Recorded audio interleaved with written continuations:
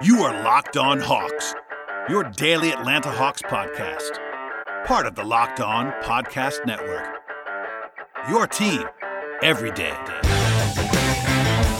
Hello, friends. Welcome to episode 950 of the Locked On Hawks podcast. I'm your host, Brad Rowland, coming to you on Monday evening to Tuesday. Thank you all for joining us on the podcast. I'll be joined in a few moments by Tyler Jones, good friend of the podcast, to discuss all kinds of Hawks-related topics. Good to catch up with Tyler as always. But first, there is some news to get into. There was a report from Shams Charania of The Athletic that Cam Reddish, quote, has an initial 4 to 6 week timetable, end quote, after his surgical procedure last week to address some Achilles soreness that he was having.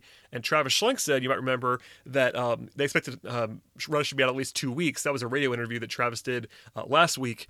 At this point, the Hawks have not announced this timetable, but 4 to 6 weeks would not be terribly shocking to me, and I'm sure that's coming from somewhere if Shams is reporting it. So that's the latest on Reddish. People were asking me today when he'd be back. It's going to be a little bit longer, obviously, considering this report. Obviously, this is not official. Again, the Hawks have not said this, but it's obviously a very credible source, so keep that in mind with regard to Reddish. Also, in that same piece from Shams, he indicated that the Boston Celtics are interested in John Collins. That's not a surprise whatsoever. Nothing specific there, but another team to throw in the ring here. And also, he said the Hawks are at least monitoring some wings on the trade market. I will just say this. We are now at the 10-day mark as I record this on the 15th from the trade deadline. So silly season is now here in full effect. There'll be tons of rumors, tons of murmurs. Some of them will be true. Some of them will not be true. In the next week and a half, I will do my best to parse through them and report back to everyone on the podcast. Obviously, if the Hawks do something big, I will have an emergency show, all that fun stuff. But we are gearing up now. We are 10 days away from the deadline, so a lot will be happening. A lot will certainly be reported in the coming days, but nothing huge here. Obviously, Collins will have some suitors. The Hawks do not have to move him necessarily. They certainly could. It's possible. But for now, nothing too hot to report on, at least that's made its way into the public sphere. Also, last thing here before we get to Tyler, the Hawks play in Houston on Tuesday, as I touched on at the end of last night's podcast on Sunday. And by the way, we had 2 shows over the weekend breaking down the Hawks' back-to-back sweep and their 5 consecutive victories, as well as last week we had Caitlin Cooper on the podcast, Brian Schroeder on the podcast, so plenty to catch up on if you missed any of that. But they are in Houston on Tuesday. The Hawks listed both Capella and Okongwu as questionable after both guys missed on Sunday, so that's notable. That's all I know. I don't know anything beyond that. The Hawks were off today just for travel because obviously they had a back-to-back, so no practice today. So it's all question mark at this point in time. We might learn some more on Tuesday morning when they have sort of a shoot-around and availability. But for now, questionable on both those guys. Obviously, you don't want to have both of them be out again, but we saw the rotation, what it might look like without them if they both missed the game on Tuesday. Also, the Rockets are comically shorthanded in this spot. They don't have Eric Gordon. They don't have PJ Tucker. They don't have John Wall and 3 other guys. Also, Christian Wood has actually been out for a long while now. He's actually been upgraded to doubtful in this game, but doubtful is doubtful. So I think I expect him not to play. So that's, 4 of their top players, not necessarily the top 4, but 4 of their top guys, and Wood is their best player at this point in time, probably. Daniel House is questionable. Ben McLemore is questionable. So the Rockets are just a shell of themselves at this point in time. I know I mentioned this yesterday, but they've lost 16 games in a row. That's tough to do. Even with injuries, you normally would fall into a win somewhere. So maybe they're due if you want to be a pessimist on the Hawks side. But, objectively, the Hawks should win this game. Doesn't mean they will. It's still the NBA. You can lose on any given night. But the Hawks will be favored. There's no line right now, according to our friends at BetOnline.ag, as I record this on Monday evening. But I would expect the Hawks to be comfortable favorites, even without Capella. And if he plays, even more so. I know they're on the road, but Houston is battered and bruised here. So, you never want to lose ever, but a team that's lost 16 games in a row is a bad time. So the Hawks should, if they play well, they should win the game. If they don't play well, all bets are off. But that's coming up on Tuesday, and we'll have a new podcast after the game, and as always. So please keep it locked here. Please subscribe to the podcast, all that fun stuff. Before we get to Tyler, a word from our sponsors on the podcast today, and the first of which is RockAuto.com. One key reason to repair and maintain your own car is to save money. You can use for other important things like paying the mortgage or paying for food or whatever else you want to use it for. And honestly, why would you want to pay more money for the exact same auto parts at a chain store or a new car dealership when you instead can use RockAuto.com? RockAuto.com is a family business serving auto parts customers online for 20 years. Go to RockAuto.com to shop for auto and body parts from hundreds of manufacturers. They have everything you need, from engine control modules and brake pads to tail lamps, motor oil, and even new carpet, whether it's for your classic car or your daily driver. Get everything you need, just a few easy clicks, delivered directly to your door. And best of all, prices at RockAuto.com are always low, and they're always the same for pros and do-it-yourselfers, so why spend twice as much for the exact same parts? Go to RockAuto.com right now and see all the parts available for your car or your truck. When you get there, you want to write Locked On in their How Did You Hear About Us box so they know that we sent you to them. Amazing selection, reliable low prices, all the parts your car will ever need. RockAuto.com. I am joined now by good friend of the podcast, Tyler Jones. It's been a while, sir. How are you? I'm good. I think the last time I was on, it was my birthday. So it's only natural that today we come on when it's my sister's birthday. So happy birthday to her. And then I guess the next time I'm going to be on, it's going to be my other sister's birthday. So that'll be fun. It's just a fun coincidence. I don't think that was planned by you, but it's just fun for me to notice. But other than that, I'm good. A lot's changed with the Hawks and not that much really in the grand scheme of things. But yep. I guess we got some stuff to talk about in regards to that. But on a personal level, I'm pretty good. Well, that's good. Obviously, the roster is the same, although it's healthier now than it was, and guys are a little bit more settled in, particularly with Bogdanovic back and Gallinari getting settled, let's just say. But of course, there was the coaching change since last time we talked on this podcast, and since the change occurred, the Hawks are 5-0.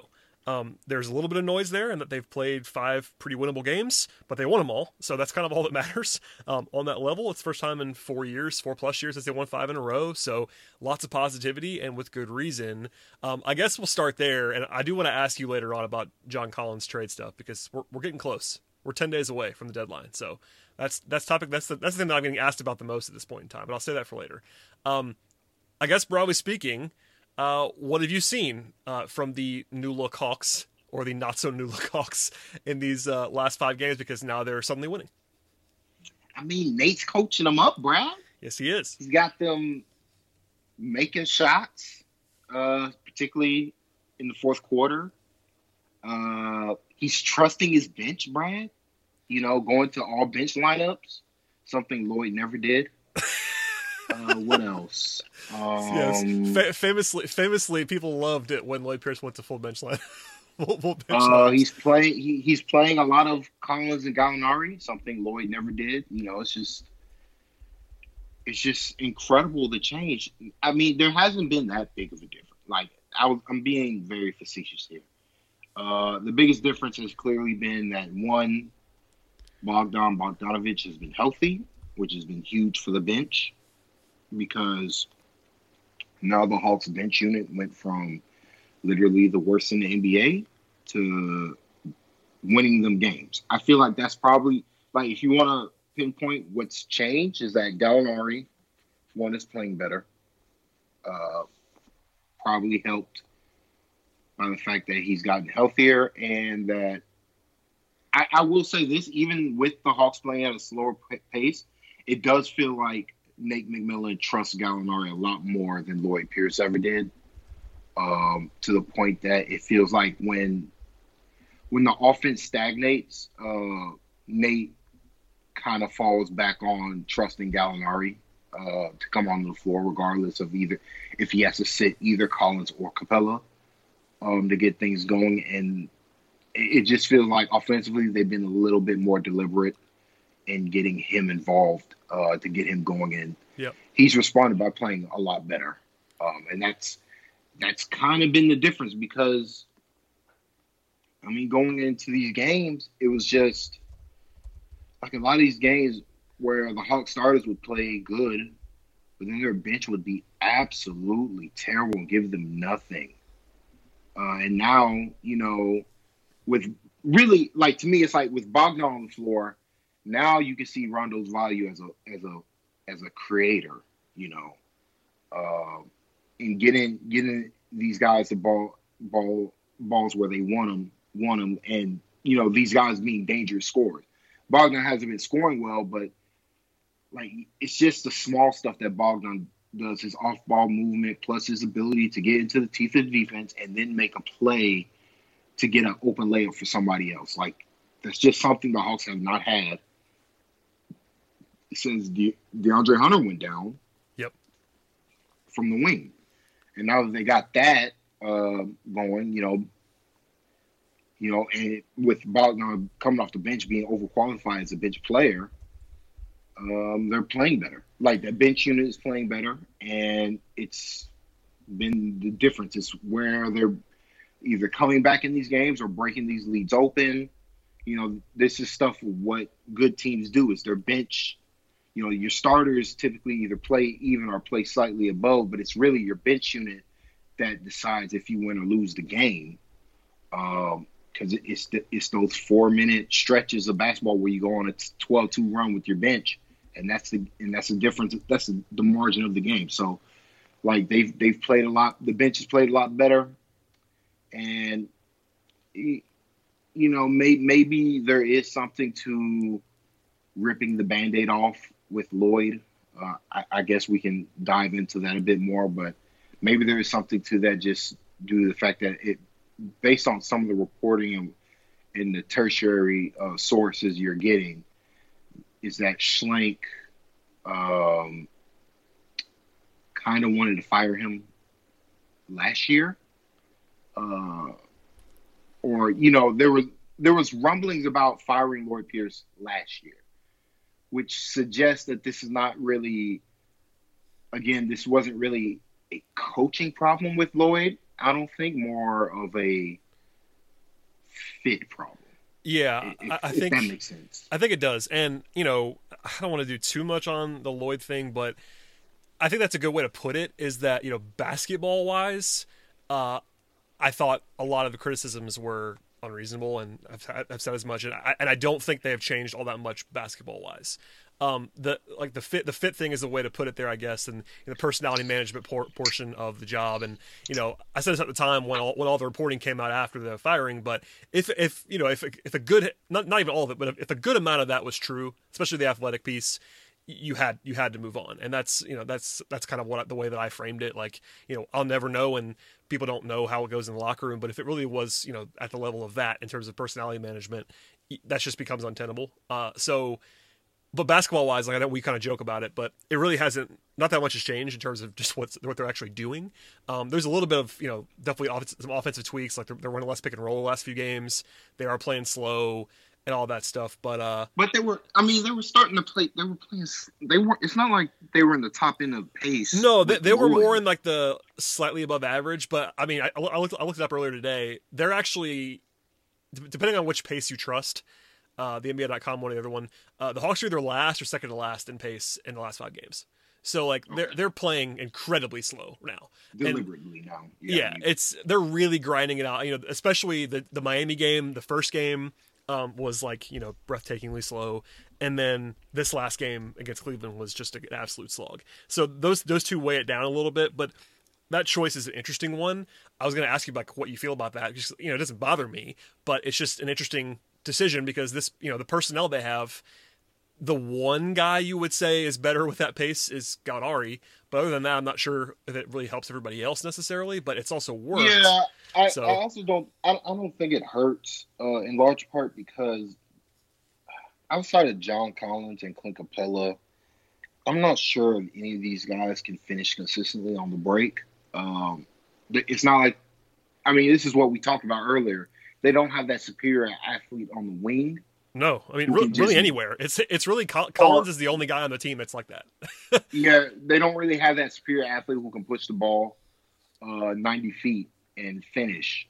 They don't have that on this team, and so maybe it's and they have a lot of offensive talent. So like, yeah, maybe leaning more into that function, your personnel that way might be better. But like I said before, I don't think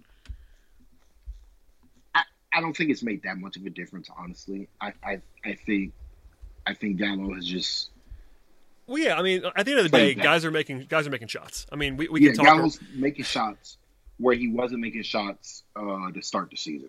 They have a 60+% true shooting in these 5 games.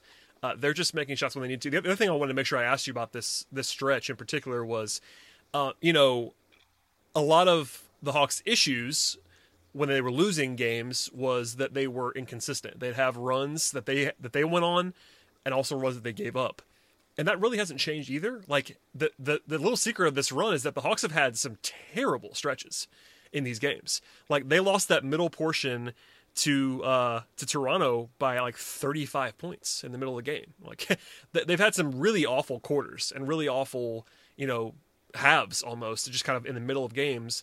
And I wonder what the secret of that. I mean, I don't have the answer. Just to be honest. I hate to be that guy and say one team making shots and then they weren't missing. They were missing shots at the same time, but like, especially that Raptors game.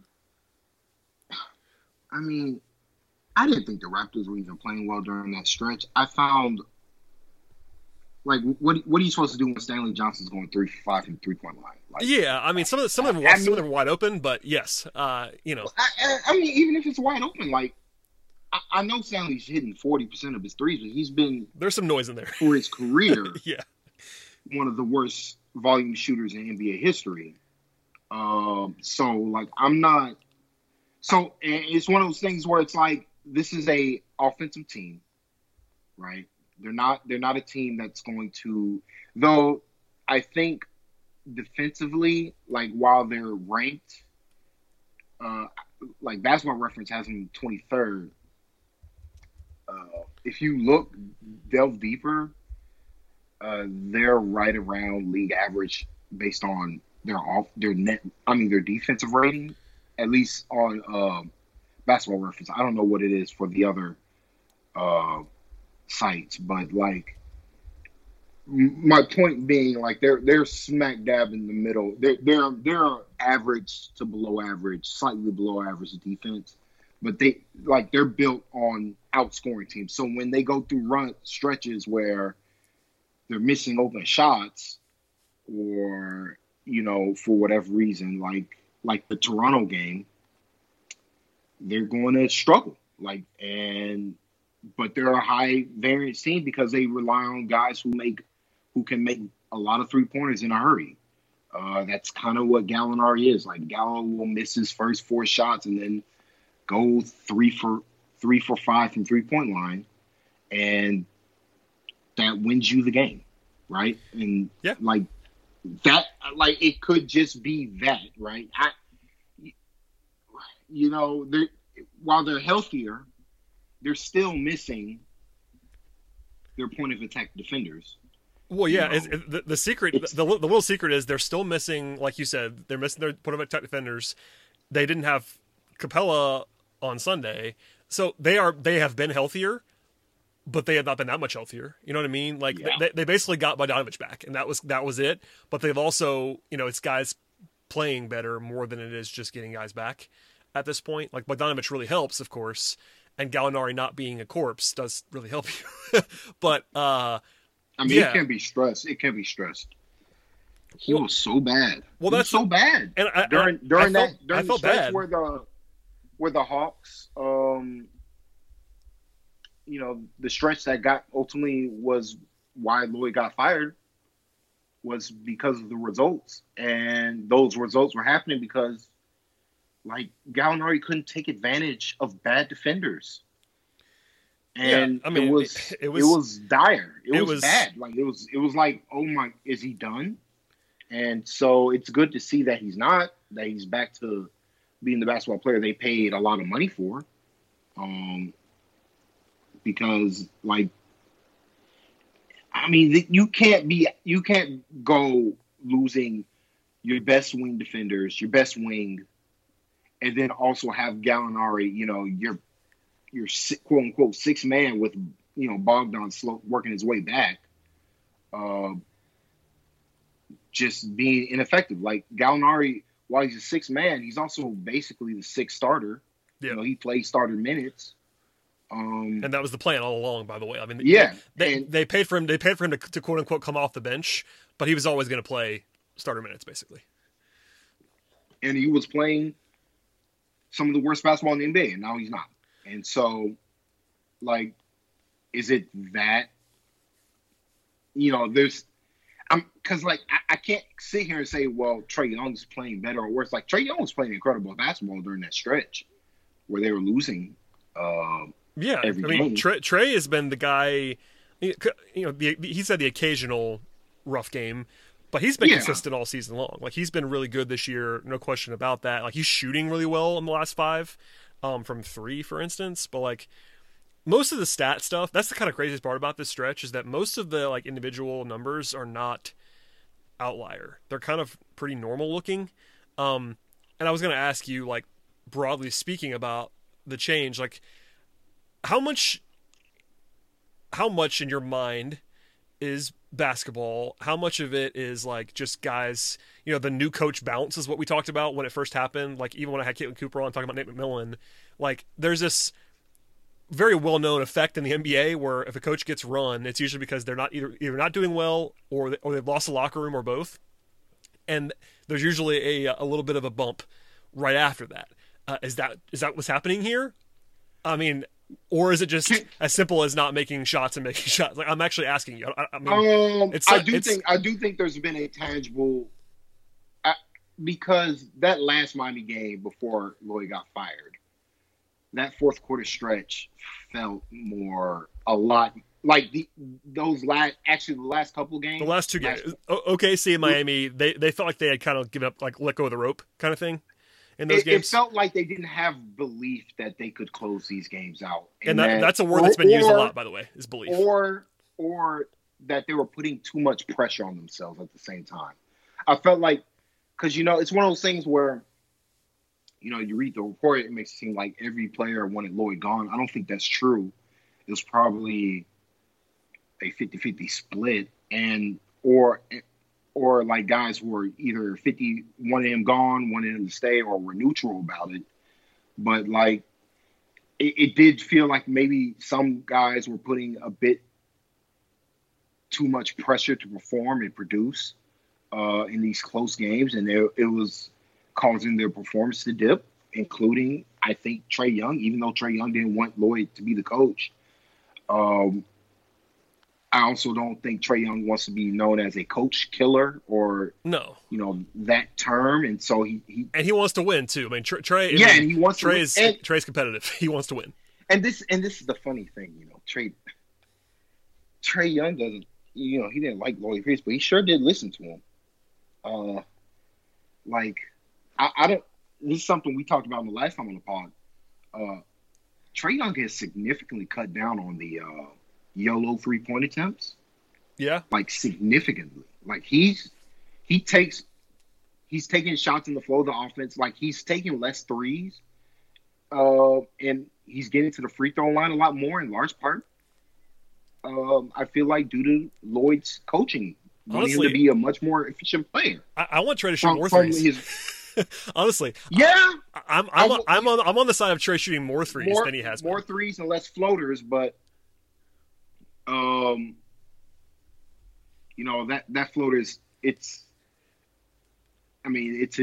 as I watched Jeff Green make another three. Trae's floater is really the only thing this year that he struggled with, is that his floater has not quite been the same this season. He'll never quit it. Well, and honestly, I don't blame him, because he kind of needs it. At his size, he needs that shot. And also, he's been good at it for a long time. So I don't think that it's suddenly just gone. I think right now he hasn't had it this year. It's a weird season. I get all of that. But, like, you're not just going to stop taking floaters when you're a 6'1" point guard. Like, you need that shot on some level. Like, he could probably take less of them. I'll give him that. Like, he probably settles for him a little bit too much. But he needs that shot. I mean, it's part of his arsenal, and he's good at it usually. He just hasn't been good at it this year. Yeah. But my larger point is that overall his shot selection has been much better. He's playing much better defense. And it shows up. I'm pretty sure it shows up in Raptor and all that stuff that used to label him as the worst defender in the NBA. Yeah, it's not that bad anymore. I mean, he's still near the bottom in those metrics, like EPM. Yeah, but Raptor. He's near the bottom with all the other. Right. As I was gonna say, he's more like in the 20th percentile. Like, yeah, he's more in that like 20th percentile, 15%, which is still bad. But as we've said forever, I know you have, I have, other people have as well. You know, being first percentile versus 15th or 20th percentile is a pretty big difference, and that's happened so far. Like, he's not good, but he gets in the way more. His effort's been better, as we kind of suspected it was going to be. Like, once they were more competitive, and he had a little bit more help, it was going to improve, and it has. Like, anytime I see anybody on Twitter now saying that he's the worst defender in the NBA, I'm just like, you're not watching anymore. Like, I know he has the rep of being bad, and he is bad, but bad is not, you know, he's better than he was a year ago. Simply put, I mean, he just is. But the large overall point I'm trying to make here is that, you know, Trae was listening to what Lloyd was telling him, and he was doing it, and it made him a better player. But at the same time, you know, this is something I was thinking about over the All-Star break and then watching the games, was that I can understand Trae not liking Lloyd Pierce, right? Sure. And honestly, I'm not sure. There's some stuff Lloyd probably could have done better, but I want to get this out the way with Trae Young. Uh-oh. I feel like the Hawks had done during the early part of his career a pretty poor job of just batting down the Flames, because I don't know if you know this, Trae Young is a very, like, anytime he's mentioned, it's always an argument nationally. Like, he's a very divisive player. Certainly. Very, for whatever reason, he's super controversial, and it's due to his play. And, like, I do feel like the Hawks organization have done a poor job of insulating him. You know, where every time he's mentioned nationally, it's like a talking point of how he plays. You know, early in his career, he's a bad, you know, he can't shoot, oh, he's bad, he's a bust. And then you move on, he's not a bust anymore, he's not Luka. Then you move on to this year, what he does, even including what happened in the Cleveland game, what he does isn't basketball. Drawing fouls, Brad, is not basketball. What Lloyd Pierce does, what Trae Young does on the floor just isn't NBA basketball, which, just it's the yelping of losers to me. Like, Trae Young shouldn't have to apologize for having one of the best handles in NBA history and using that to his complete advantage. Yeah. To get defenders off him. It happened again the other night. JB Bickerstaff got caught on camera, and I tweeted it saying that it wasn't basketball, one of his foul drawings. But it is basketball to hack John Collins, and then right. It's for the referee not to call it. Like, I get the frustration, but yeah, I think it's I understand on some level, like, the frustration of the opposition, because Trae, that's one of his. We said this before he got picked. One of his great gifts, even as a college player, was like, he's a really good foul drawer, and that's not like a fun thing to watch necessarily if you're on the opposite side. But he's taking advantage of the way the game is refereed. Like, it's not a bad thing. Like, he's doing what he should be doing. And by the way, the guy's 6'1", 180. Like, it's not like he's getting. They want him to get beat up. Like, I guess people just want him to get beat up, like, physically. And, like, whatever.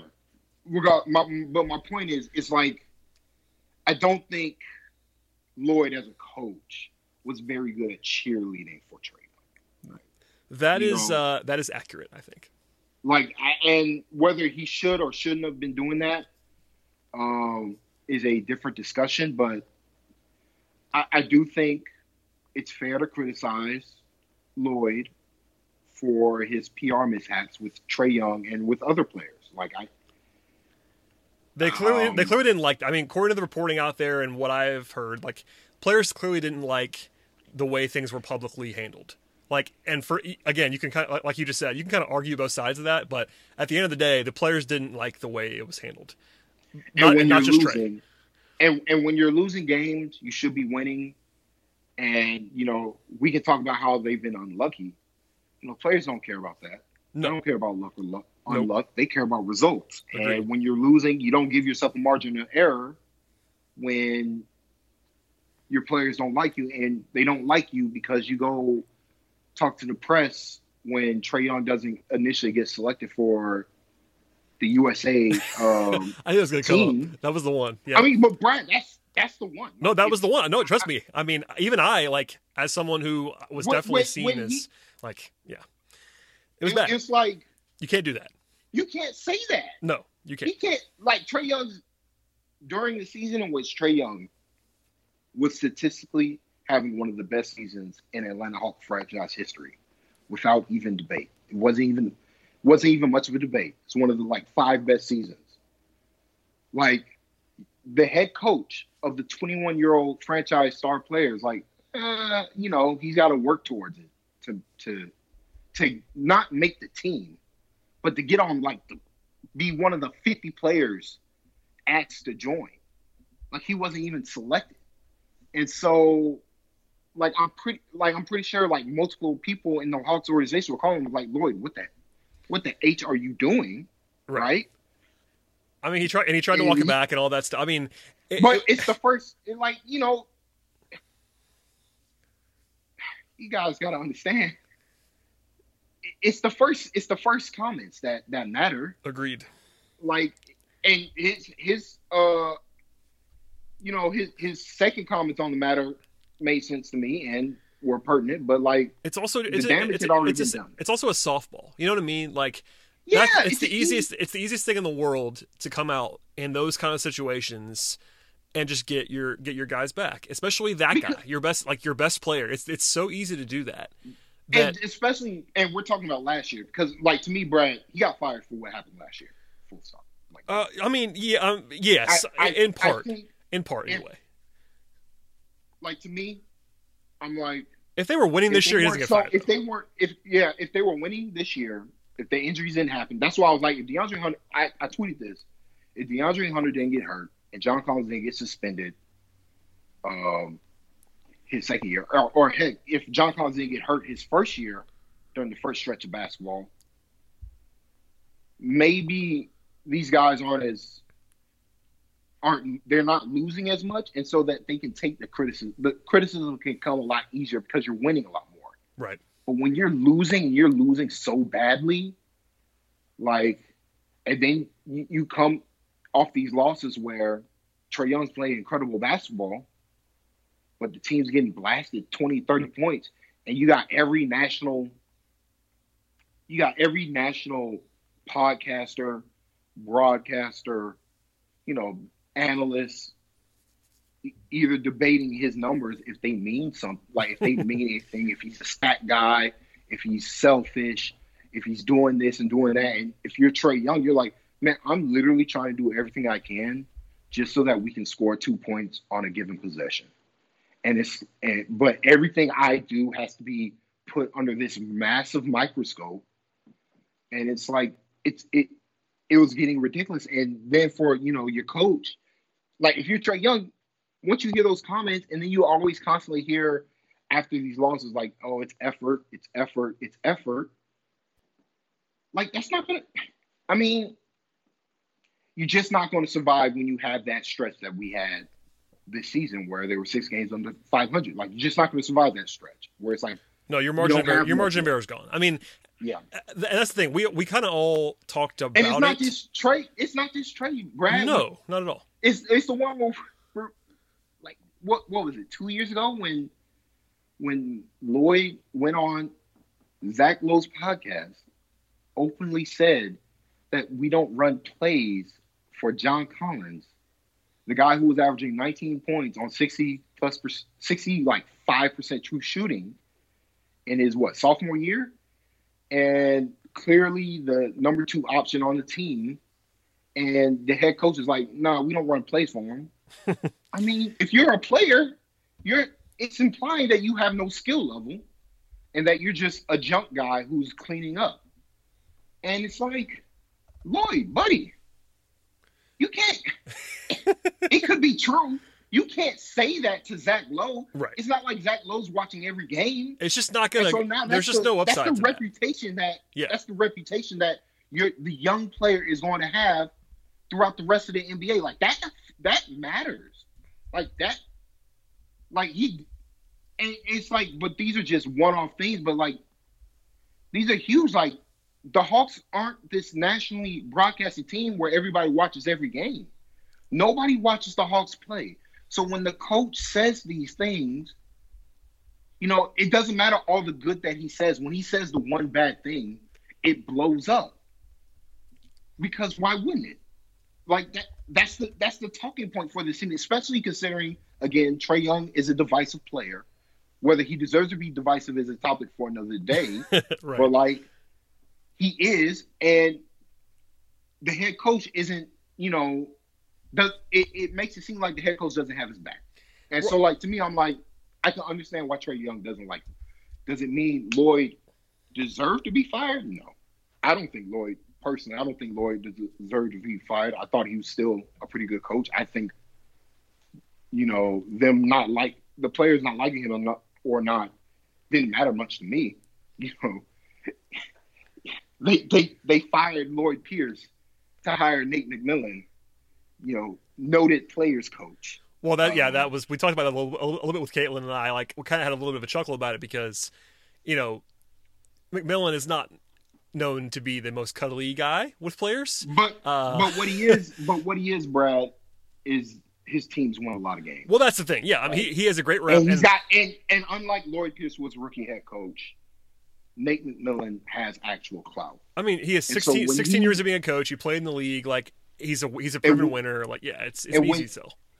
And when he says, "Hey, we're not giving effort here," they believe it. Sure. More than Lloyd, who they see as a greenhorn. Even the young guys who say, "Well, he's just some guy who didn't play in the league. What does he know about us giving effort?" Right? Like, I think that's a significant difference between the two of them. And like, I do think that matters, but it does.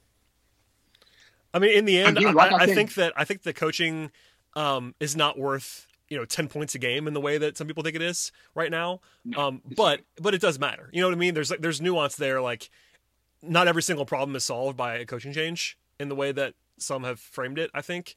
But the results are obviously better. They're definitely bought in. They're having fun. Like, if you watch them right now, yeah, they're having fun again. Like, that comes with winning, but it also comes with they're having fun. So, like, which one is it? It's one of those chicken and the egg things. Like, are they having more fun because they're winning, or are they having more fun because they're having more fun? I don't really know.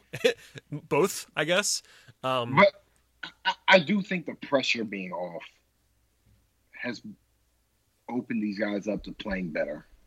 Like, just like they can relax and just play to their talent, and not have every win or loss be an indictment on somebody, and it just be a basketball game. You could just play basketball now. Like, that is refreshing to watch as well, to have it not be an all-out war about the coach every night. I feel like, and the players, they have social media. They read all the same stuff that fans are posting. Oh, and yeah. I'm sure some of them felt the same way. And now that aspect is gone, they can just play and have fun again. Agreed. And they're playing well. And yeah, so like, it helps when you get to play the easiest stretch of basketball on the season. Well, yeah, that's the little secret about all of that is the timing of the firing. In addition to, everything we just talked about, they also did it right before they played Orlando, and granted they got a little bit lucky with Toronto being in having protocol issues, but the schedule is pretty friendly at the moment, which is good. They got it when Jimmy Butler was hurt. They beat. If you want to be as pessimistic as possible, they beat a Jimmy Butlerless Miami team. They beat Orlando in a miracle fashion. They beat Toronto without 3 of their best 4 players. They beat Sacramento, who's not good, and they beat Cleveland, who's not good. So if you want to be pessimistic, you can be. I'm not trying to do that, But it does, it's not like you beat 5 juggernauts. Yeah, but the optimistic view would be like you won. They should have beat the Mavericks. Right. I mean that you won the games. Like, you won the games, and there are teams that you should have beaten that you didn't beat. The others shoot. Like, you should have beat the Mavericks. Yeah. You honestly should have beat the Heat the first time. There are several games this year in which you can look up, and I said as much after the games on those nights and be like, this is a game the Hawks should have won.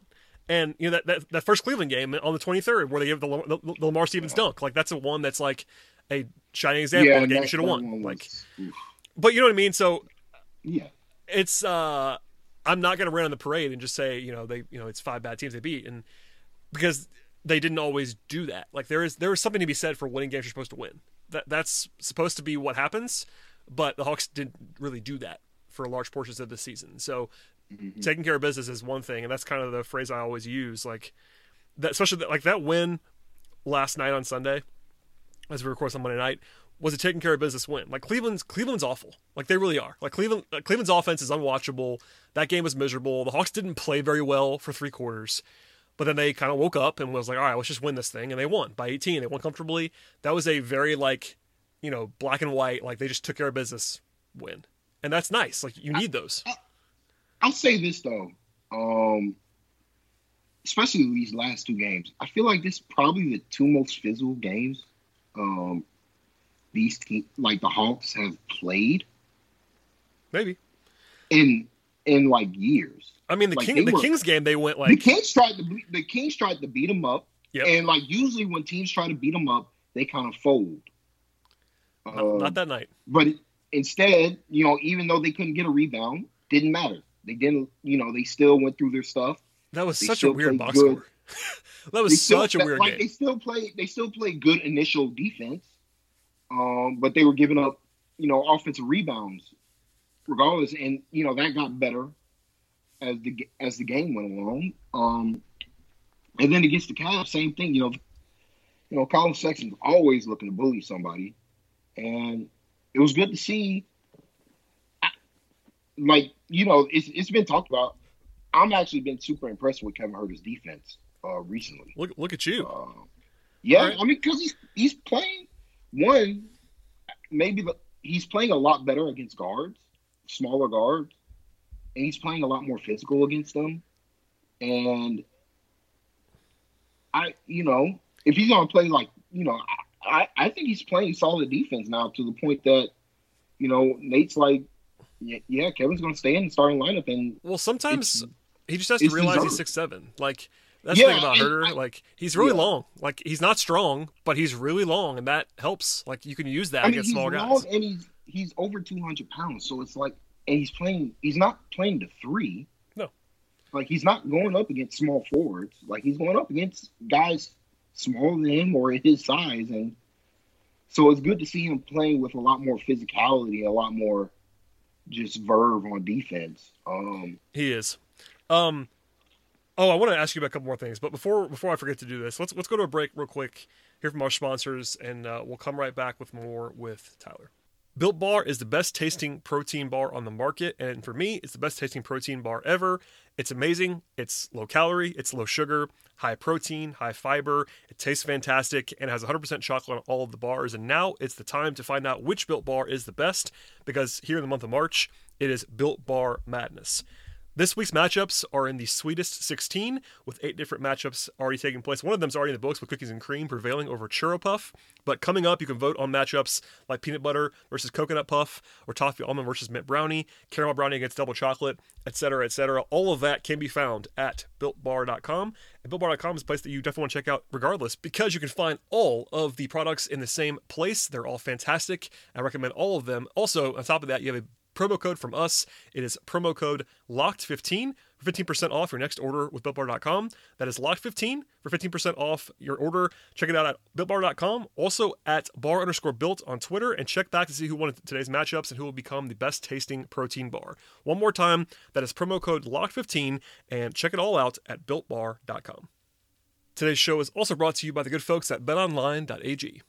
BetOnline is the fastest and the easiest way to bet on all of your sports action, even without football here to entertain all of us. There's the NBA, of course, on this podcast. There's college basketball. There's the NHL, in addition to soccer and tennis and auto racing and golf and everything that you could possibly imagine to wager on in the sports world. And on top of that, BetOnline even covers awards, TV shows, entertainment, and reality TV. There are real-time updated odds and props on almost anything you can imagine, and the props are some of the best stuff if you are not necessarily into games and handicapping all of that. There's individual points and individual rebounds and assists and all kinds of subplots that you can take advantage of at betonline.ag in the props section. In fact, BetOnline has you covered for all the news, scores, and the odds, and it's the best way to place your bets, and it's free to sign up. Head to the website right now or use a mobile device to sign up today and receive your 50% welcome bonus on your first deposit with betonline.ag. BetOnline is your online sportsbook experts, and use the promo code LOCKEDON to get that fantastic 50% welcome bonus on your first deposit. One more time, it is promo code LOCKEDON for the welcome bonus. BetOnline, your online sportsbook experts. All right, Tyler. I feel like we could do 2 hours like we always do, but we're not going to do that today. I do want to make sure we are covered on the recent play. And you mentioned Herder, like we talked about Trey a little bit. Obviously, Capella being out on Sunday is not great, and he's questionable again on Monday. That's not ideal for a guy who you need to have some foot issues right now. That's not what you want.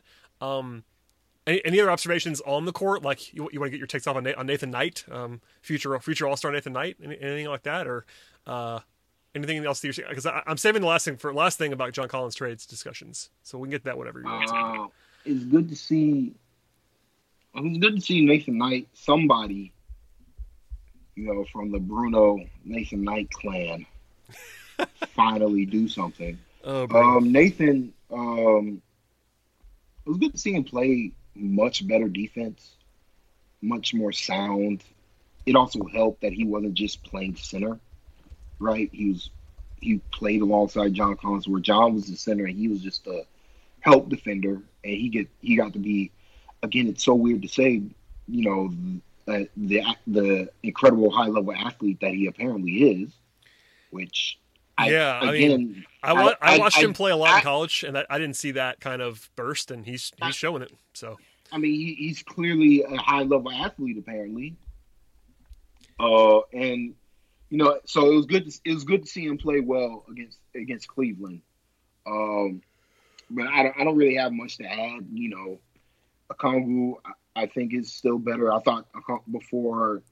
Apparently, Okongwu just has this blood pact with Clint Capella where he has to be hurt at the same time. Yeah, there was the one game that Capella missed at the end of February against the Bucks, where he played well. Yeah, Okongwu, I think, has showed some real signs. I'm not surprised. That's the wrong word. I've kind of been confused as to like the negativity in the fan base around Okongwu, because I know he struggled early, but for the most part, the last few weeks he's been like just fine, and there's been like plenty of flashes. And the guy's 19 years old, like he's not going to be dominant, but I think he's played pretty well recently. There was a game there where he hasn't, but I think his general play has been pretty encouraging the last couple of weeks. He's been a big reason, like the defense hasn't gone completely in the tank, because he only really plays the one stretch in the first half. Yeah, it's like play the first half and then maybe after once, but yeah. Yeah, maybe if Nate thinks he needs to, but he tends to lean more on throwing Capella and Collins out there for the rest of the game at center and just going with the big man lineup. But like, he's playing a lot better during these initial stretches. And again, I think this coincides with Bogdan being on the floor, getting him easier looks, like collapsing the defense and just giving him simple dump offs where he can just dunk the basketball and get a rhythm into the game. Whereas before, when he's playing alongside Trae Young, like he doesn't have the chemistry playing alongside Trae Young. Like he just doesn't. So like he's getting more in the rhythm, and he was playing more, but now he's hurt again because again the blood pact that those two share. The adductor strain blood pack for so he simply cannot be allowed to be on the floor when Capella is hurt, so that we can see Okongwu play extended stretches. So it'll happen. That's super unfortunate, but he's young. Not much really to add. Just hopefully hopefully he can get back on the court pretty soon. And keep throwing him out there. Hopefully he's healthy. And obviously Capella's health is of grave concern as long as he hopefully he is back and healthy soon, and maybe he even plays on Tuesday as we're listening to this now. Okay, before we get out of here, I have to ask you, because it's been floating the last couple of weeks, especially. It's starting to get louder now. It's 10 days before the trade deadline, I should say. Collins trade rumors are going to be a thing at a fever pitch for the next 10 days. I know you are one of the leading John Collins enthusiasts in the world, I will say. So where's your mind at with this? Like, I'll leave it open-ended. Where's your mind at with John Collins trade rumors right now? Well, I mean, it's a lot of teams interested, but nobody giving up anything that the Hawks would be interested in taking. Sam Amick had the recent report that the Hawks are motivated to trade him because they don't want to pay him, which doesn't make that much sense to me, considering he'd probably be a better trade asset if he made more money. I'm not even sure is that even a hot take, Brad? If he was on contract for longer, yeah. I mean, at this very moment, John doesn't make that much money. Like, just on a cap side, yes, he's not making that much money. So they can't really trade him. You can have him with Tony Snell. I mean, the most common conception would be to pair him with Snell, because Snell has an expiring contract for 8 figures, and you get up to like $20 million or so with those two guys. Okay, you do that for one basketball player, and this goes into the bigger reason. You just made your team a lot worse. And that is the thing I've been saying forever. Like, it's really, really, really, really hard to trade John Collins right now and not get worse. Like, notably worse. And no one, and I'm telling you, no one, and this is on the record, off the record, fans, anybody, I've not heard one deal that I think is... Not a single one. That I think is reasonable that doesn't make the Hawks worse right now. Because the only way to do it, really, is, like, having Collins as a centerpiece of a star package that's just not... that doesn't really exist right now. Or you're trading him for guys who he's... here's one. The Spurs could be a natural partner for John Collins. The Spurs have a bunch of guys who are really interesting. Like, they have Keldon Johnson. They have Devin Vassell. They have even guys like Derek White. Like, pick whichever guy you want, or two guys. None of those guys are as good as John Collins right now. Like, there's a way to do it where, like, yeah, you could trade him for Keldon Johnson and picks or whatever. And Keldon Johnson is pretty good. He can play, but he's not John Collins right now. And then the other way is to do it for someone who makes more money, like for the Collins plus Snell package. But who's the guy that's available right now to a team that wants to trade for John Collins in season that makes $20 million that's as good as John Collins? I mean, is it Harrison Barnes? Like, that's like the one guy. Laughably no. And that's like the one guy that's out there that's like available in a trade that would like kind of make sense. But the Hawks I don't think the Hawks are going to trade John Collins and Tony Snell for Harrison Barnes. I'll be surprised if they do that. So I don't know. It all comes down to motivation. So I said this before. I want to know what you think about it. I think I've said it to you. I mean, I think it's just a lot of teams interested in John Collins, but of course they are. I mean, and they're asking prices high right now, as far as we know. But okay, I'll pose this hypothetical to you because I know you are very high on John. Let's say, and I'm not reporting this. I am not reporting this. This is hypothetical.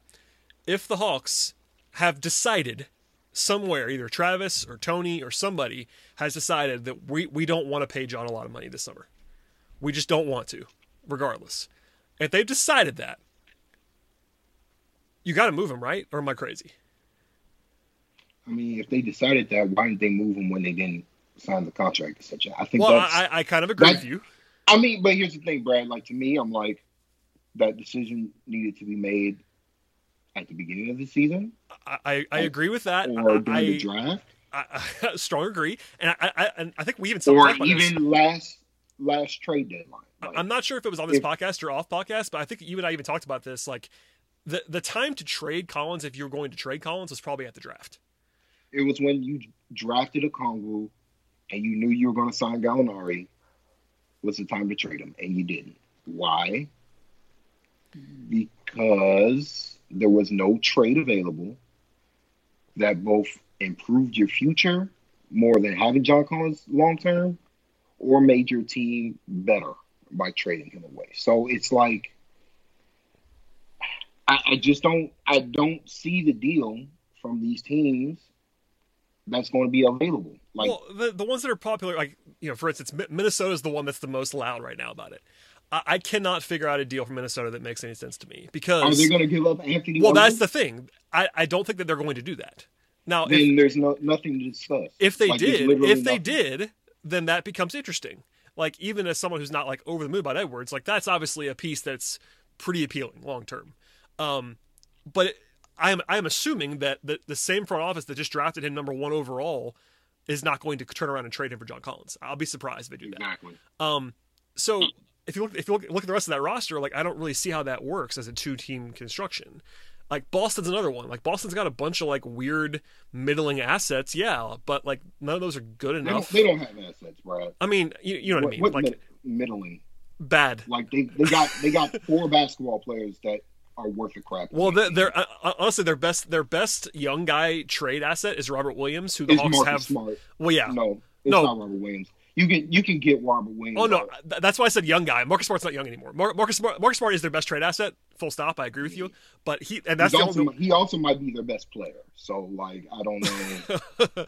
Well, I mean, for a long time, I know this is something Andrew Kelly said for a long time for the podcast. If the Hawks trade John Collins to Boston, they better get Marcus Smart in the deal. That's the only way it makes sense. I mean, yeah, that's the only way it makes sense. But I don't see Boston doing that. Agreed. Because like, it just opens up a hole. We can go Marcus Smart. No, I agree, and we can go team for team. But the general thing is like, yeah, maybe there's a deal out there that I just don't see that makes sense, and I'm not going to rule that out. But we agree it's not easy to see one. I will have one more question, then we can go if you want to. But what is your reaction going to be if they trade if they trade John for a package that's not like spectacular? Which I think is a possibility. I think there's a definite chance that between now and the deadline, the Hawks trade John Collins for a package that Hawks fans are not happy with. Well, I'll be disappointed, and it'll be another, black mark on Travis Slank's GM. Like it'd be bad management. So I guess the follow-up to that, and I'll let you keep going. The follow-up to that is, I think you're on the team of just like match any offer on Collins. Is that accurate for what you think? Yeah, match it, and if you don't, because you can always trade it. Like, well, and that's that. I think that's this fervor. I don't get. Well, it, here's my. This is a very salary cap nerd way to put this, but here's the long and short of it is, if the Hawks lose John in free agency, this is keeping him through the deadline, and he hits free agency and they let him go, which is not a good scenario. But if that happened, they wouldn't have big cap space. I think that's the misconception that people have, is that they can replace him in cap space. They don't have cap space to do that. Yeah, maybe they could get off Gallinari or whatever, but that's not what's going to happen here. If they lose him for nothing, it's going to be replacing him with the mid-level or something. Like they don't have a piece in free agency to go ahead and do that. So the argument, even if you didn't love it, even if you didn't want to pay John 4 for 110 or 4 for 120, whatever it is, you could easily argue, and I think I would argue, that you still are better off matching it, even if you're planning to trade him in a year or whatever. I mean, you're better off because it's a better asset. Like, he's probably Brad, I would argue he's probably a better asset making more money than what he is now. Well, because I mean, right now at least you just can't match salary. Brad, you can't match salaries with anybody for like talent. Well, the only way to do it is with Snell. This idea you're going to trade a young basketball player for a young basketball player doesn't work. Like, yeah, the Hawks will be interested in trading John for a young talent. Who's that young talent? Who trades young talent? Well, that's the thing. I mean, you're looking at a team like San Antonio that's trading you Devin Vassell or Kelton Johnson. That's the kind of deal you're looking at. You're not going to get someone that's a 1-for-1 deal making similar money to John Collins that's as good as he is. That player doesn't exist. That's available on the market. You're trading him for someone who is worse than him, but also younger and maybe a pick. Like, if it's Keldon Johnson and a first-round pick, what's your reaction? That's your reaction, a deep sigh. Yeah. You know what I mean? Like, and look, if the Hawks, this is a big if the Hawks have decided somewhere in a room that they just don't want John anymore, then yeah, you're better off getting that package than letting him go for nothing or whatever. So that's one angle you could take, but I don't know. I think I'd probably rather just match a deal that you don't love and trade him later than trading him for, Boston's platter of nothing. Keeping him, or just keep it. I mean, that's obviously an option too. I'm just saying, like, I'm through the prism of he's so available now in the market that there's at least a conversation somewhere in that front office that says that they're not in love with him. I think that's very clear at this point, that they're not like over there. Well, yeah, it's obvious. You know what I mean? Like, I don't get it, and I don't get it, Brad. These some uppity MFers. I knew you would love that, but you know what I mean, though. I mean, just objectively, it does seem somebody is not absolutely in love with John, or there would not be this much noise. They don't have to trade him. I'm not sure that they're marketing him. I think they're probably just taking calls, but he's more available than a guy would be if they were just going to match on any offer for sure. You know what I mean? Like, it's not like Trae Young where they're just going to hang up the phone on you, or even DeAndre Hunter. I think they're hanging up the phone on people before they do it on John. So it's just interesting right now to kind of see where they are, because they're in this weird spot. It's very nuanced where, like, to your point, he's making not very much money. He also really helps them win. Like, they're really good when he plays. They're trying to win, very obviously. They pushed a lot of chips in the middle this offseason. So to turn around and make your team worse during that season when you're now playing better and making a playoff push doesn't make a lot of sense, just like in your brain. So all these competing factors of, like, short-term versus long-term versus the salary cap versus all this stuff, they're all going in different directions. And it's interesting for sure. It's just hard to figure out what they're going to do. I really don't know. Yeah, I mean, I know what you would do, maybe Tyler. they feel Nathan Knight is the future. I know what you would do, day. and that is just match any offer on John Collins, which I'm okay with that argument. Like, I've never been as high on him as you are, but I'm definitely higher on him than the consensus. Like, I think John Collins is really good, and I think John Collins at 4 for $120 isn't a terrible contract. I think it's at the very least, it's tradable. At the very least, like, I think he's good. Like, there's no question about this. It's just that they seem to not be in love with it. So, will you be surprised if they trade him? They don't. I mean, I still would be surprised just because I don't see the deal. I don't either. They're not trading from a position of strength, right? Well, everyone knows the deal, though. That's the thing. It puts them in a bad spot because everybody knows the situation. There's no mystery here. It's like John's going to hit the market. Everyone knows it. He's going to get $100 million or more. And that's the situation. There's no, like, nuance to that. Everyone knows that Collins is going to get paid. Unless he gets injured or suspended again or something, he's getting a giant contract. It may not be the max, but it'll be close. And everyone knows it. So, but there are probably teams that want to, if you're the Spurs, if you're the Wolves, you want that. You want him on the team because then you can just pay him, go over the cap, and keep him.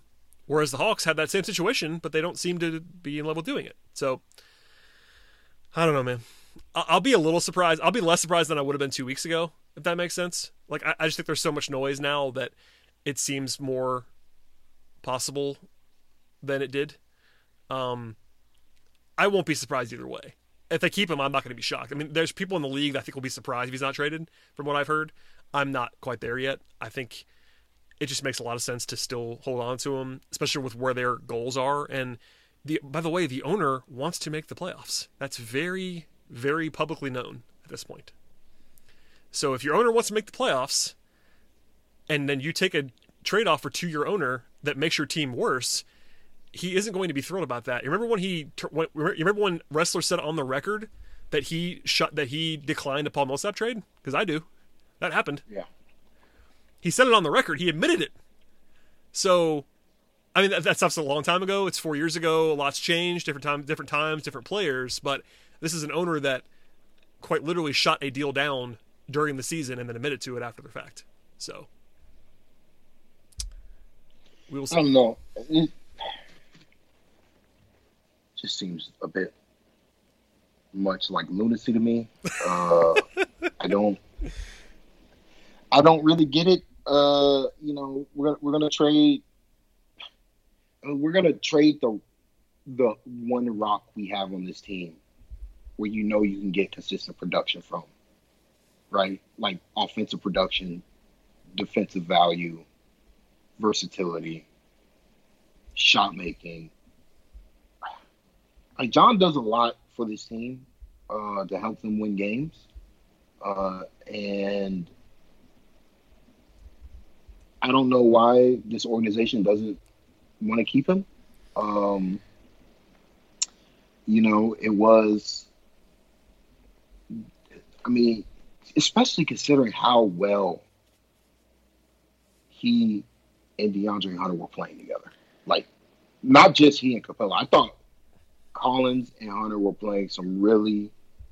doing some stuff that wasn't Trae dependent for the first time in Trae Young's career here in Atlanta, where you could do some stuff with those two guys in particular going to work against and creating mismatches and finishing plays. I bet they wish. Yeah, I bet they wish that they could see that group. I mean, they got 18 games. I know. They got 18 games. They know what the numbers look like. Yeah. And so to me, I'm like, why would you give up on that unless Wrestler came down and said, I don't want to pay John Collins $30 million a season, which can't be true. Unless something changed with Wrestler's money in these last couple of months, what would be the reason to give up on that? Yeah, like that, it's a money thing. This team had a core four. Like, to me, I'm like, core four guys who are playing really, actually great basketball. Like, they were playing great basketball with those four guys on the floor. Why would we give up on that because DeAndre Hunter got hurt? Doesn't make sense to me. But, again, I don't know. I'm not a GM. Just a stupid fan. So who knows? Listen, I'm not a GM either. I talk about the even GM though often. I understand, the time to trade him was it the draft? Yeah.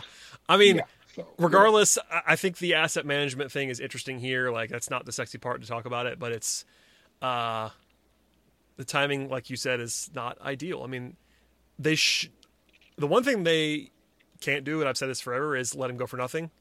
So if that's on the table, like if there's a number they won't match in the offseason, that's going to be. Guess what? Somebody's going to offer him that money. That's what I was literally about to say. Like, if there's a number that they're not going to match, then they probably got to trade him. He's going to go to another team, and like they're going to actually give him the effing basketball on a consistent basis, and he's going to average like 25, 11, 2 blocks, 3 assists, and like the Hawks are going to be looking for that level of production from somebody. That is definitely in that play. They can't get. But we agree here. I think he's going to get a lot of money. They need to stop being up their own ass on how to build a basketball team, and just keep I don't know. I guess are they going to trade Herter? Like, how is Herter not in trade discussion? Well, that's the other thing. Are they going to pay him?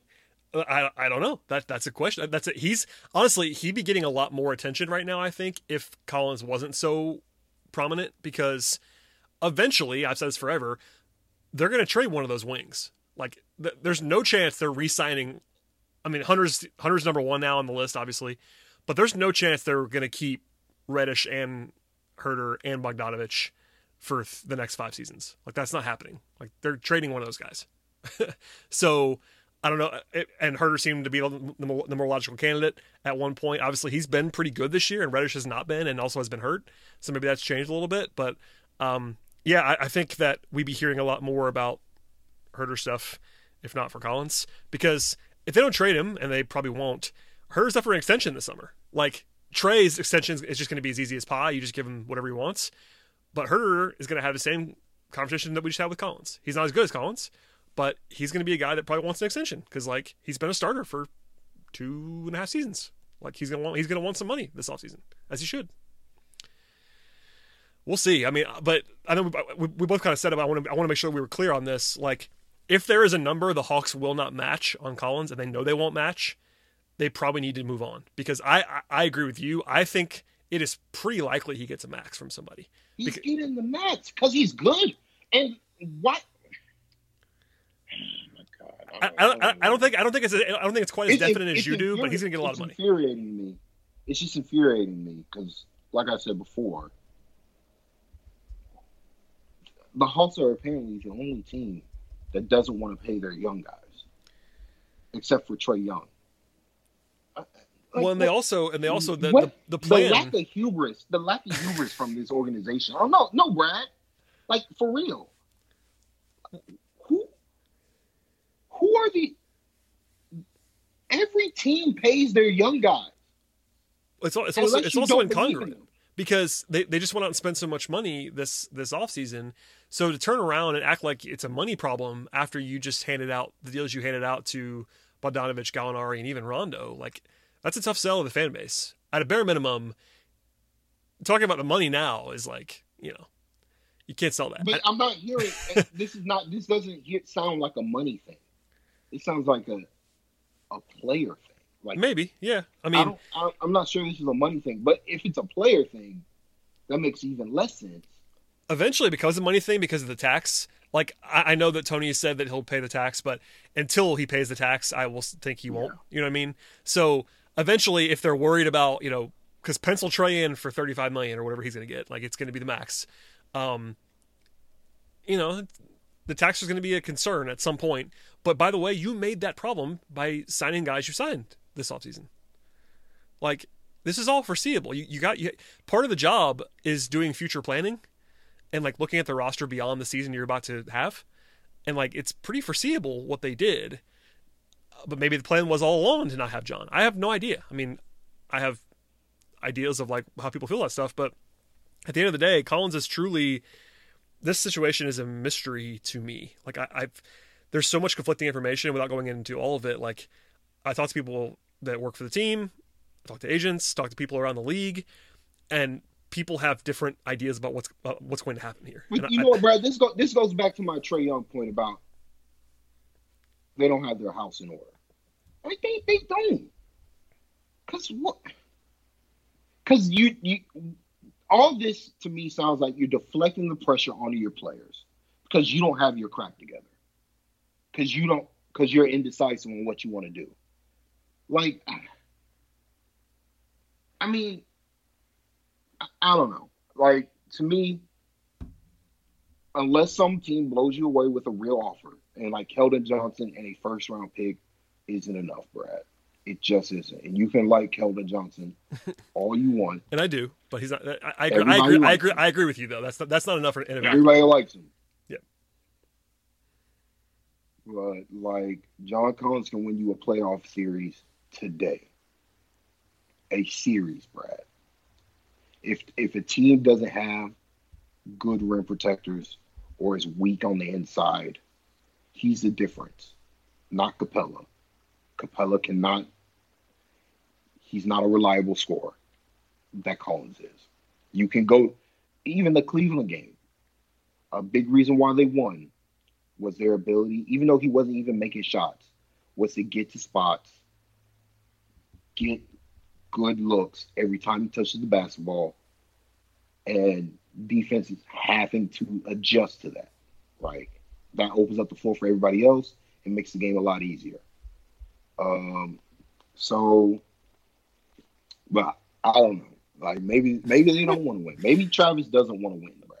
That's not true. Maybe that's the issue. That's not true. That might be it. They want to win. Come on. It might be it. Maybe they don't want to win. Maybe they want to tank some more and draft Cade Cunningham. Well, maybe that's the plan. Listen, so that we can continue to roll it back so that Travis Schlenk's job would never be in doubt. Well, if they hadn't, because he has to let his young guys develop. If they hadn't spent all the money in all the world this offseason, I would have probably argued that they were trying to tank again on some level. Because, you could certainly argue that they kind of stealth tanked last year because of what they didn't do. And they ended up with a lottery pick again, so whatever. But yeah, no, I think that they obviously want to win now. They spent the money that they spent, but I truly don't know. People ask me every day, and I guess I understand that, but we're 10 days away of Collins stuff. I don't have answers at this moment of what's going to happen. I will definitely, you and I will talk on this podcast if they trade John Collins.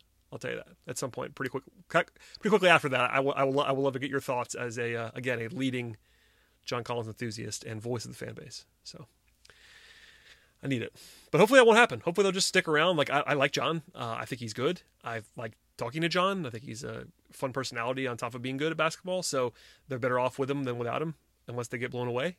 But we'll see. Yeah, I guess that's really the only thing on that front, you know.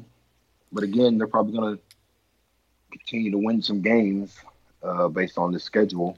What it's looking like. Yeah, so, I guess before we get out of here, I should ask you, like, you feel like they're in a good spot? Obviously, that big road trip's coming beginning on Saturday where they go to the West and they play basically 6 good teams in 8 games, all on the road. The teams that are not good are Sacramento and New Orleans. But even New Orleans is the last game of an 8-game trip, and it's a back-to-back, so that's a tough spot logistically. So, I mean, are they in good shape here? Is Capella going to be healthy or not? That's a big question. I think that's going to be the difference, really. I mean, right now they're they're in the playoffs at the season ended today. At least they're in the top 8. I've kind of had the same thought I've had the whole season for the most part, and that they're still better than teams like Chicago and New York, in that same kind of mix with the teams like, you know, Indiana and Toronto or whatever, and in that range. But right now, at the moment, as we record this Monday, they are tied for the longest win streak in the league with Philadelphia. So, and Brad, like, I looked at it, I think there are only 3 teams with a point differential above 3 in the Eastern Conference. That is accurate. So, yes. Like, there's an opportunity for this team when they get healthy to go on another run like this. By the way, there's only 3 teams with a point differential of more than 1.1 right now in the Eastern Conference. Yeah, the Eastern Conference is laughable. Boston's 1.1, Atlanta's 1.0, Toronto is 0.5, Indiana's 0.2, New York is 0.2, and Charlotte is negative 0.1. So all those teams are within a 1.5 of each other in net rating. So, and like Miami's still super negative. Yeah, Miami, I actually wrote about them a little bit for tomorrow for Dime, and Miami's a bizarre profile. I mean, they're basically good with Jimmy. They're good with Jimmy and bad without Jimmy, essentially. Yeah, but they're also being up on a bunch of bad teams. Well, yeah, there's that, and also they even with the sneaky thing about them is that, without going too far into it, even with Jimmy, their offense is not particularly good. Like, they have a bottom 10 offense even with Jimmy Butler. They're just defensively killing people when he plays. So there's probably a little bit of noise in that. He's a good defender, obviously, but I'm not a Miami believer. I think Miami is probably better than the Hawks right now, but that doesn't mean that they're great. Like, Miami's not as good as the other 3 teams. I think there is a 3-team tier at the top. Yeah, and I think everybody else is going to be clamoring. Like, I mean, the Hawks I don't think the Celtics are good. I tend to agree with you. I think honestly, and this is the change for preseason for me, if there is one. I think the Pacers are a lot worse. I never bought them anyway. But you know, it was they got a different coach though. It should that they like. It should not surprise anyone, I think, if the Hawks end up avoiding the play-in, which is a change. I think it would have been a mild surprise preseason, not a huge one. But because I had them 7th, it wasn't like that was a huge thing. But you know, they're a game and a half out of the 6th right now, and that is Charlotte. And Charlotte is better than expected, to be sure. Like, LaMelo's great and all that, but the Hawks are better than them, I think. So if they're healthy the rest of the way, like, and they get Hunter back, like, you know, the Hawks are still very much where they want to be for the most part. Like, they're not as good as Brooklyn and Philly if Embiid's playing, or Milwaukee, but like, they can play with anybody else. And even then, they're as good as those teams are on certain nights. Like, Brooklyn's awesome, but we saw the Hawks compete with him this season. Like, Brooklyn's better than them, no question. But the Hawks are in a good spot. I mean, especially if Hunter's the guy that he was before when Hunter comes back, that's up, we all know that. But if Hunter's that guy, things are different.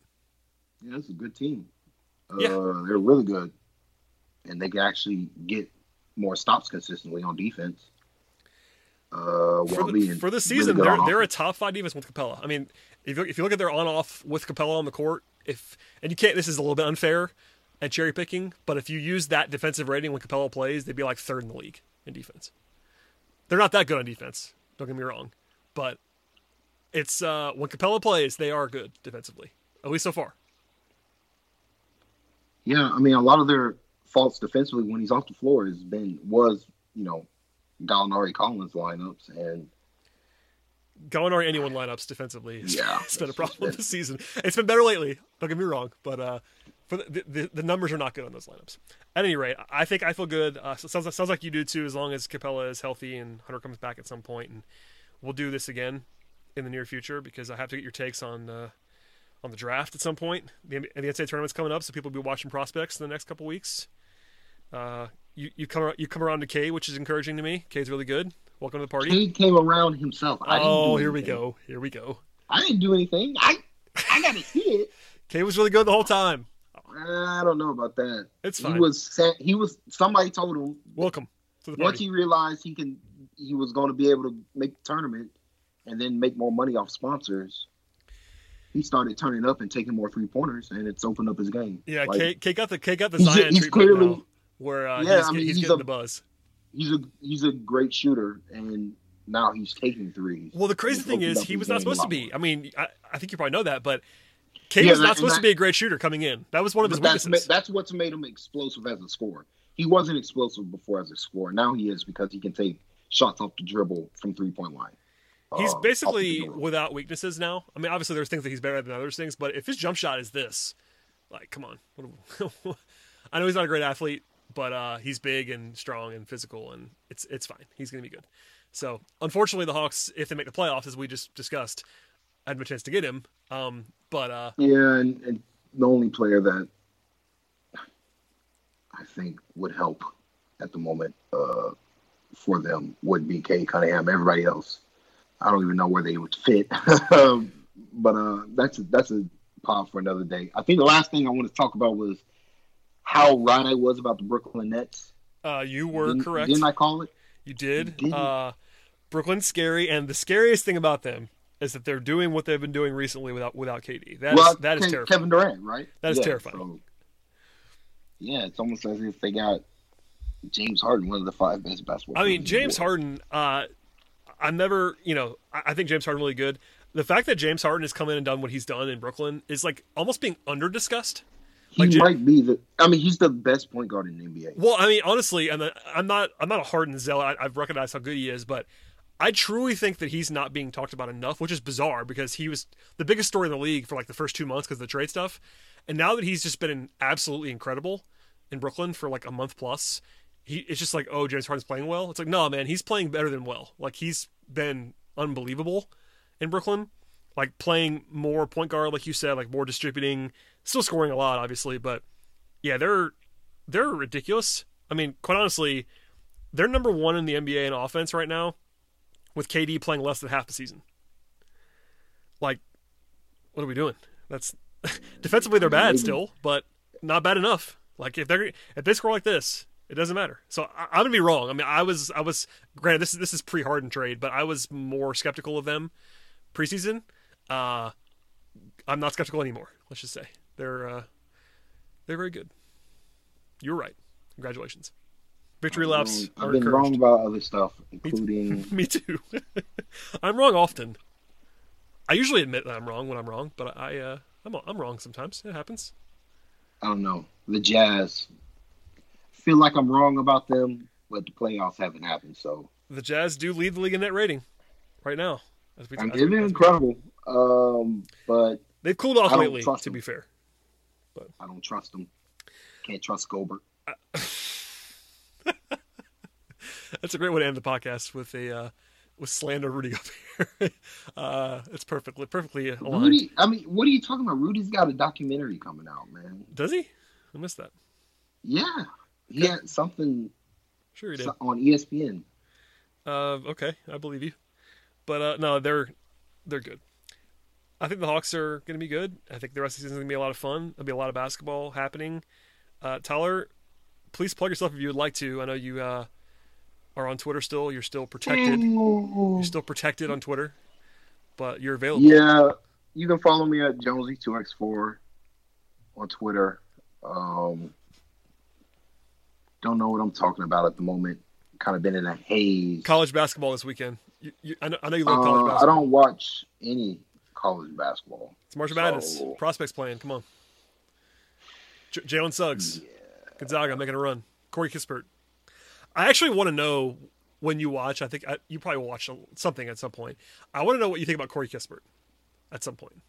I haven't seen a single game of Gonzaga play, Brett. I have no idea. I know. I'm not saying the now. numbers look great. I'm not saying now. I'm saying I'm sure you're going to watch at some point. You'll probably see them because they're going to be. Isn't he 25 years old? He's 22. That's why I'm asking you. He's also looks like. Didn't that answer your question? Not a lot. Well, listen, DeAndre Hunter, who you were skeptical of, was ancient, and now he's really good. DeAndre Hunter proving me wrong every day about age. Sticking it to you. No. It to me. Anyway, we'll come back and we'll circle back. We'll definitely do some draft next time when we talk. But follow Tyler for the takes, especially in-game Hawk stuff when he gets very angry. It's very entertaining. And obviously, as you listen on this podcast, some good insight as well. There's a reason Tyler is pretty much the only Hawks fan that I have on the show. It's because I think Tyler is very smart, and it's good. It's good kind of to have that kind of perspective because I'm more of a media member at this point. So I need that. I need that fresh, uncut analysis, and I appreciate you doing it.